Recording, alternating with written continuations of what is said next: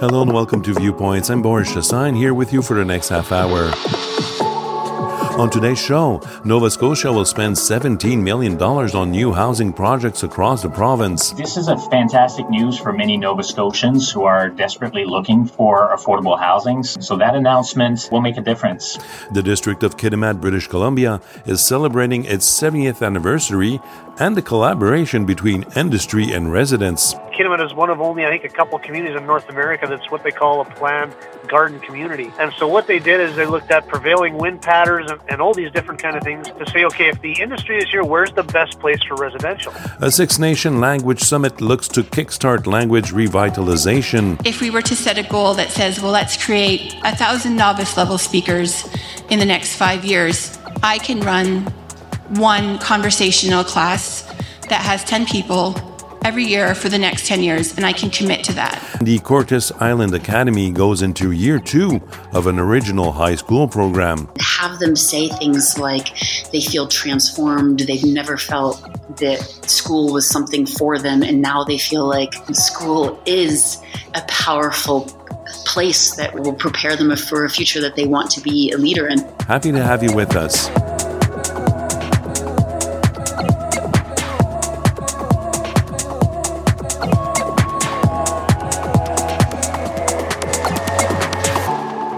Follow us on Twitter at CanadaLJI. Listen to all our news online at canada-info.ca. The Nova Scotia and federal governments are investing a total of $16.6 million in 10 affordable housing projects across the province. Some 236 rental units will be built. Stephen Richard, the Executive Director of Housing Solutions and Development at Nova Scotia's Municipal Affairs and Housing, says this investment represents an opportunity for Nova Scotians who are desperately looking for affordable housing. The projects should be ready within 24 months.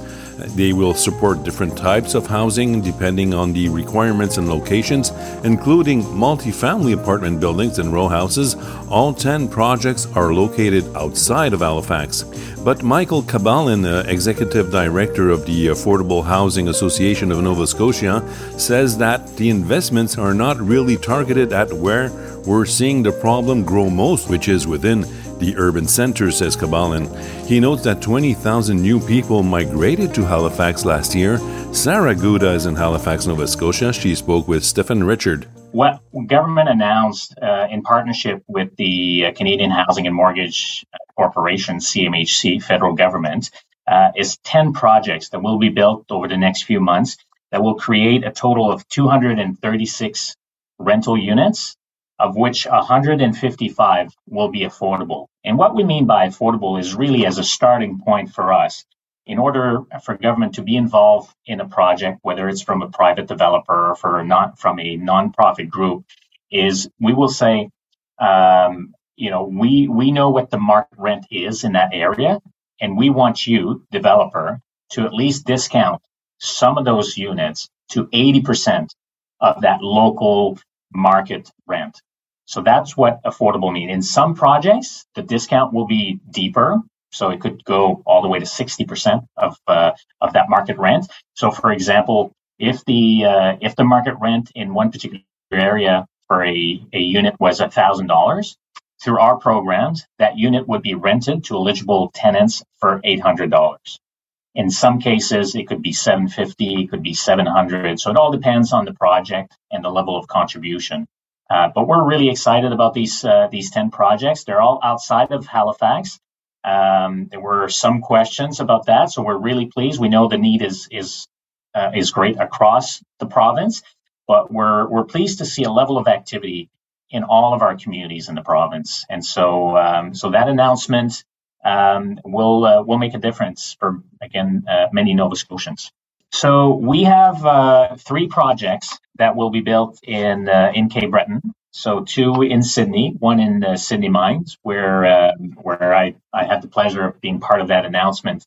There will be 1 project in Guysborough. There will be 1 in Tatamagouche, 1 in Amherst, 1 in Shelburne, 1 in Barrington Passage, 1 in Truro, and the other one will be in Alma, which is just outside of Westville in Pictou County. In some cases, we're talking about row houses.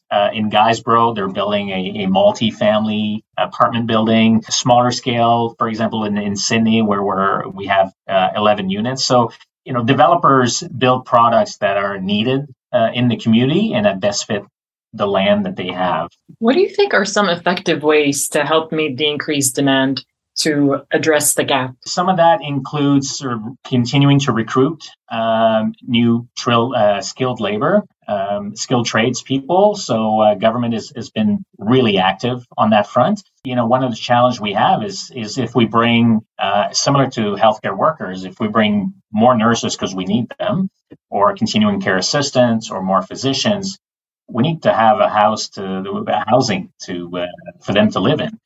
If we look across Canada or around the world, many jurisdictions are facing the same sort of challenges with the population increase. If we could have arrangement with manufacturers that could produce housing, the type of housing that developers will want to have, rather than just waiting to have the site ready and build on site, that might help us address some of the gap that we're seeing. And since I moved to Halifax, I have always kept hearing that Halifax is a growing city and it's changed so much from 10 years ago. And in your opinion, do you think Halifax will continue to be a fast booming growing city? Well, I'm not an economist and I don't work in our population growth division, but by all indication, I believe so. I think Halifax and Nova Scotia is well positioned. It's no longer best kept secret. And while people listening might argue what I'm about to say, it's still a very affordable place to live. And of course, that is if you compare with other urban areas. So for what Halifax can provide, it has a really, really high quality of life. And I think that will continue to be attractive to many newcomers.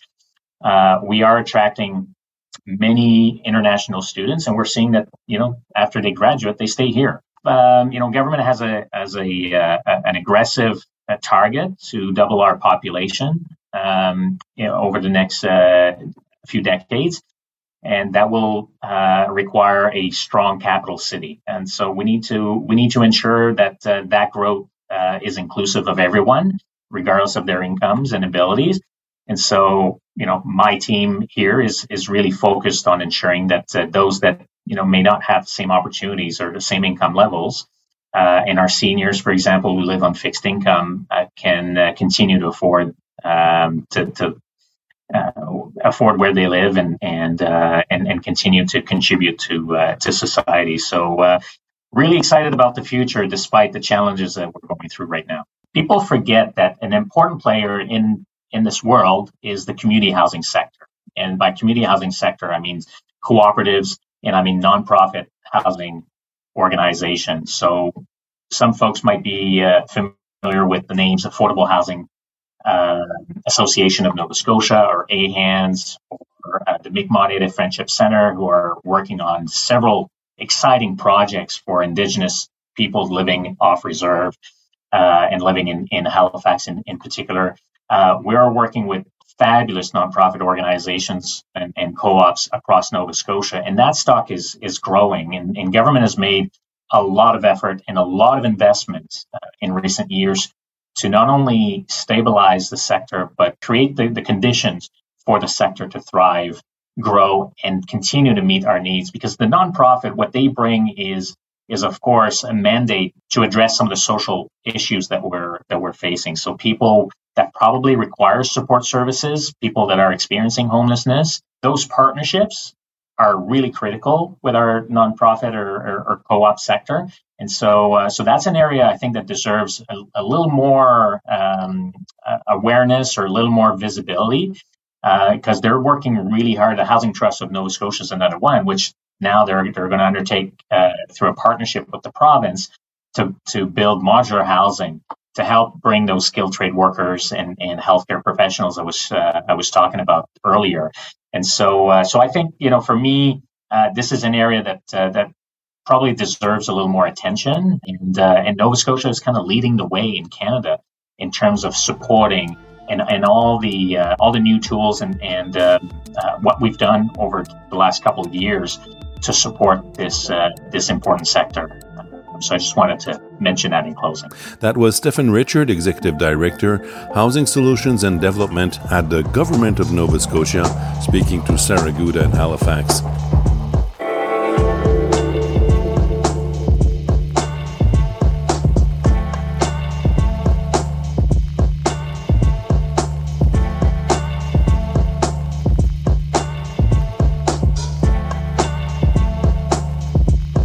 You are tuned to Viewpoints. Listen to all our stories online at canada-info.ca and follow us on Twitter at CanadaLJI.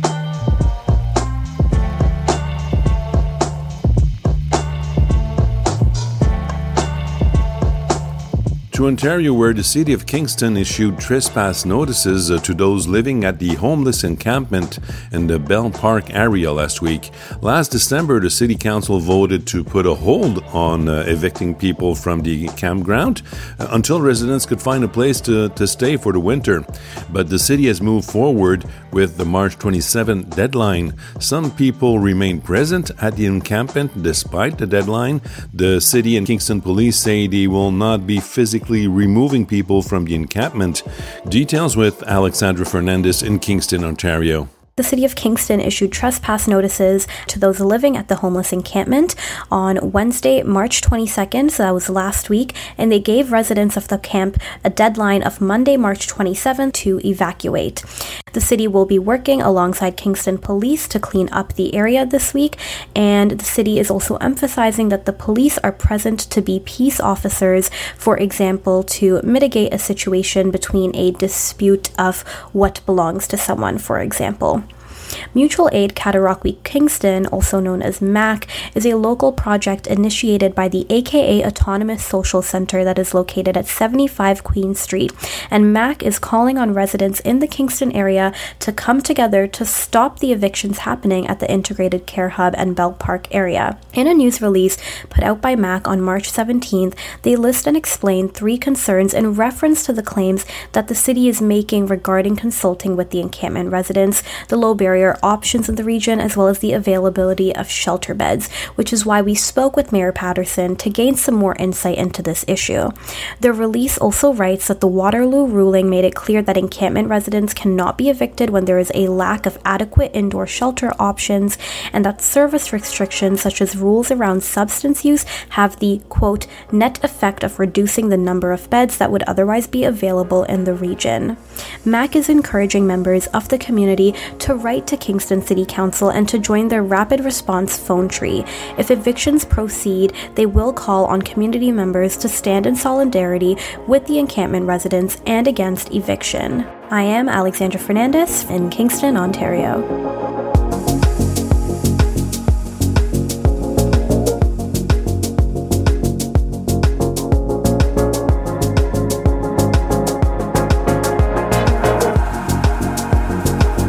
We now make a kind of left turn to British Columbia, where the District of Kitimat is celebrating its 70th anniversary of incorporation. The district has an unusual history. The incorporation of Kitimat dates back to March 31st, 1953. At the time, the Aluminum Company of Canada, or Alcan, was constructing its aluminum smelter, which then needed to be manned. The community was built around that project, with the Kitimat River separating the residency and industry areas. The community was then renamed in 1970 to become the District of Kitimat. We define ourselves as a marvel of nature and industry, said Mayor Phil Gurmuth. Kitimat is not only home to Rio Tinto's newly upgraded aluminum smelter, but also to the LNG, Canada's liquefied natural gas facility, and the Haisla Nation's Cedar LNG project, which has just been approved to enter the environmental assessment phase.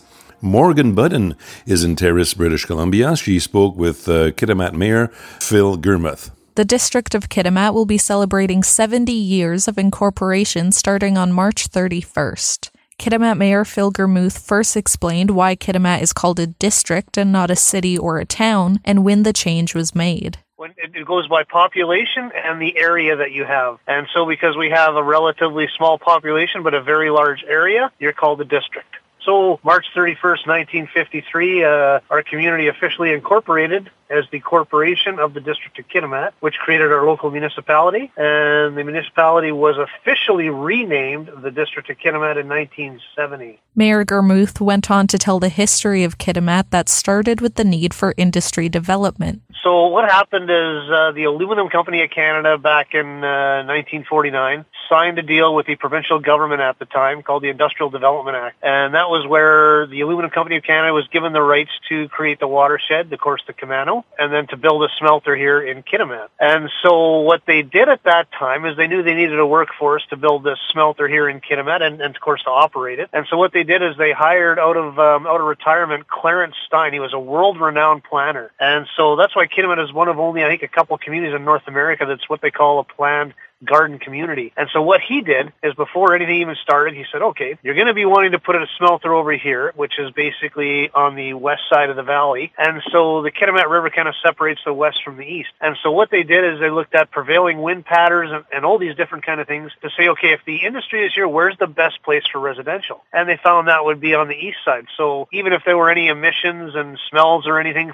from industry, it wouldn't be going on to the residential. So the community has actually been very efficiently planned in that you knew where future residential neighborhoods were going to be so that your water and sewer and everything were actually a lot easier to link things to. So yeah, it's a very uniquely designed community. It's worked out very well. And of course, back in when they first started building the community, the only thing here in the valley was the Haisla Nation, right? There was no Kitimat. There was no other industry. So it's a very unique community that way. And although the District of Kitimat has its roots in industry, Mayor Germuth acknowledged that it's a small part of the territory's history.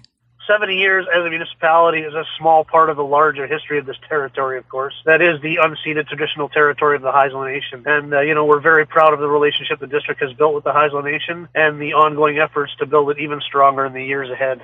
Kicking the party off on March 31st, Germuth ran down the celebrations that the district has planned. Starting on Friday, March 31st, we've got a pop-up museum display in the City Centre Mall. So that'll be photos from our history, things like that, about the history of Kitimat, of course, and we'll be handing out cake. So Friday, March 31st, I believe, from noon to 4, please come on down for that. Also, free drop-ins are being provided for all residents to our leisure service facilities, and that's from March 31st to April 2nd to help celebrate the milestone. Also on April 2nd, they're doing a Bring Your Family to Paint the Ice at Tamatik Arena from 1 to 3. And what we're also doing with a special hour for those with sensory needs from noon to 1. And then as the year goes on, we've got exciting activities we have planned include a youth movie contest in June. There's going to be a community picnic in July, a community movie night in August, a community trivia night, and then of course we're incorporating this celebration into other events like our annual flag raising ceremony and our Canada Day events. This story is brought to you in partnership with the Local Journalism Initiative of Canada. This is Erica Butler in Sackville, New Brunswick. You are tuned to Viewpoints. Check out our stories online at canada-info.ca and follow us on Twitter at CanadaLJI. To Six Nations Ontario, where Language Summit held on March 23rd and 24th is hoping to kickstart the language revitalization. Only 2 of the 6 languages on Six Nations, Mohawk and Cayuga, are commonly heard, while Seneca, Tuscarora, Oneida, and Onondaga struggle to remain alive. The summit was held in partnership with several Six Nation organizations, such as Grand River Employment and Training, or GREAT, and McMaster University, where the Indigenous Studies program and language courses were launched some 30 years ago.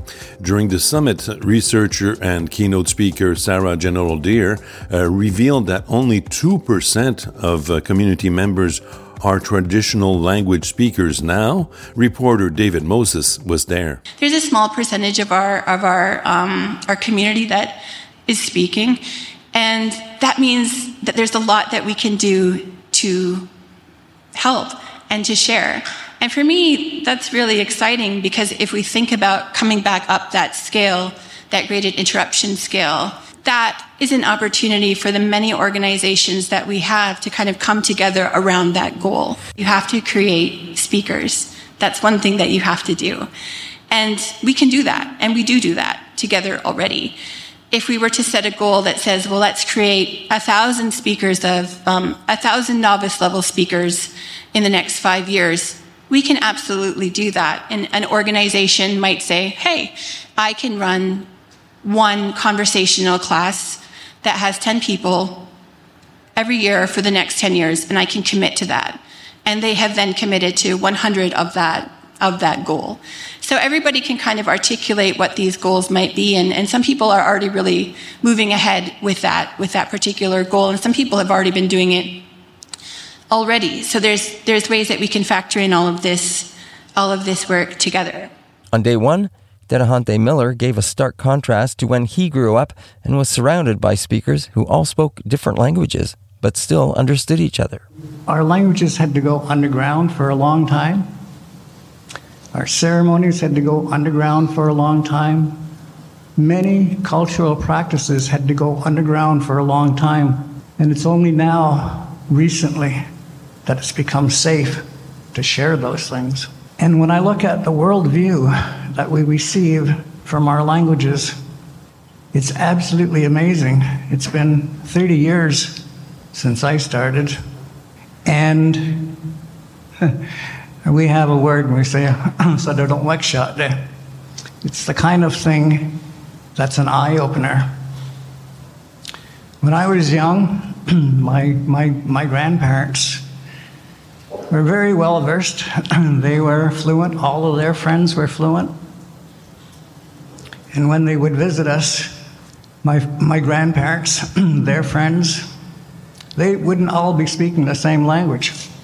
I could tell, even though I wasn't a speaker, that they were talking a different language because they sound very differently, even though they're all, shall we say, grammar-based, the same.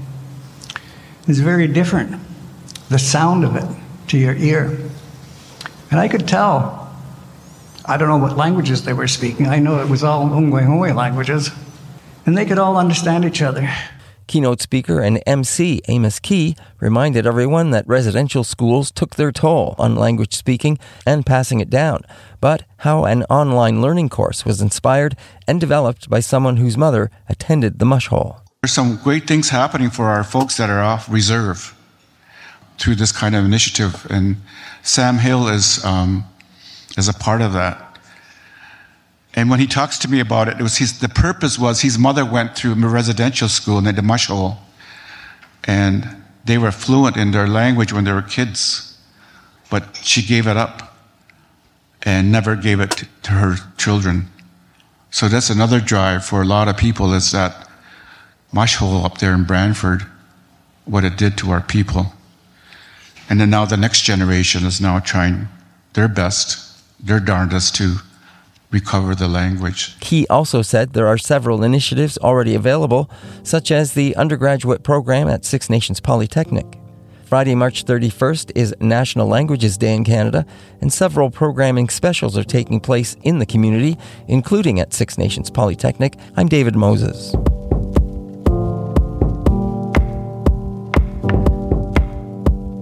And to close the show, we go back to British Columbia. Cortes Island Academy High School is going ahead with its second-year program after a successful pilot project in 2022.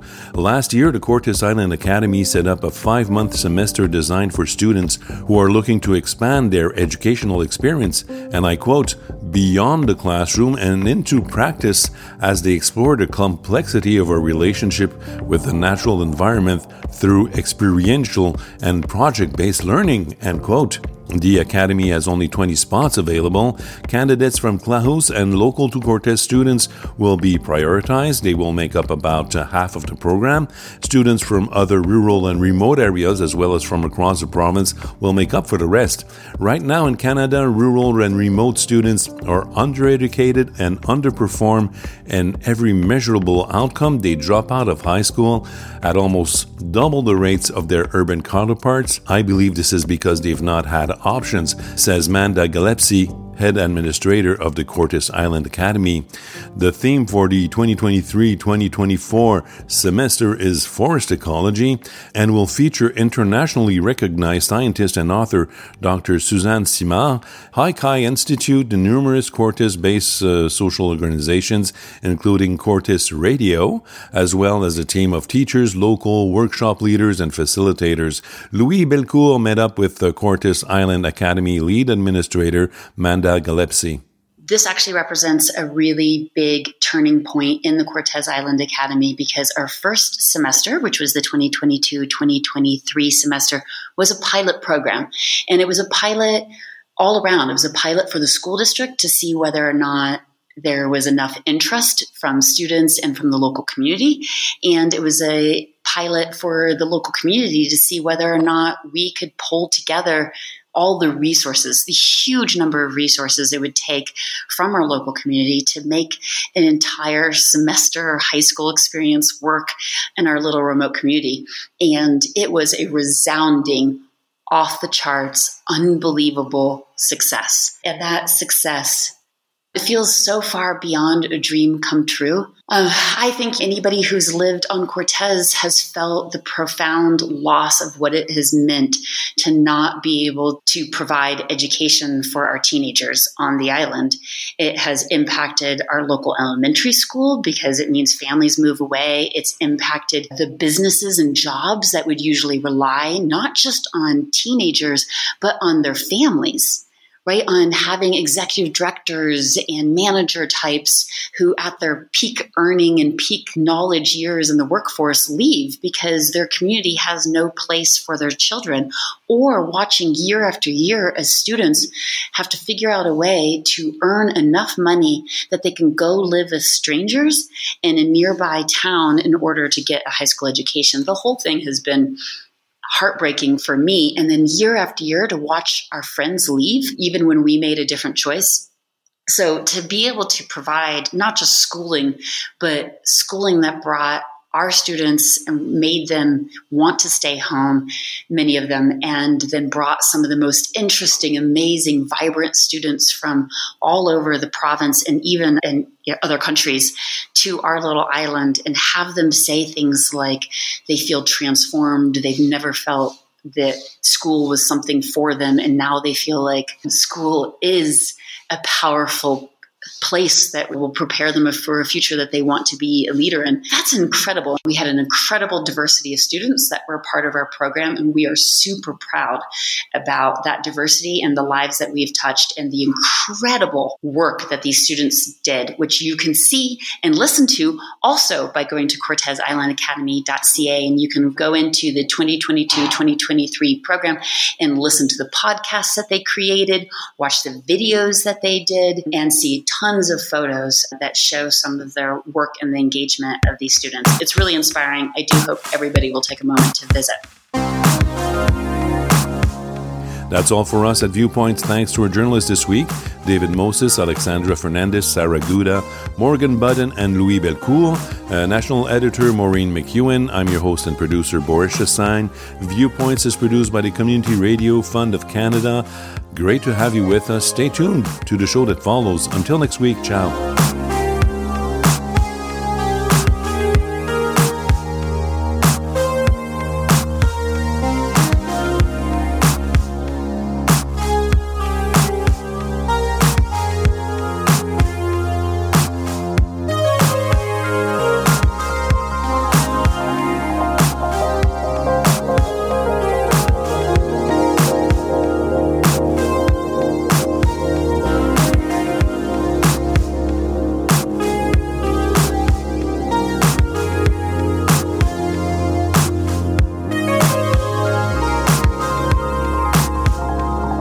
Follow us on Twitter at CanadaLJI. Listen to all our news online at canada-info.ca.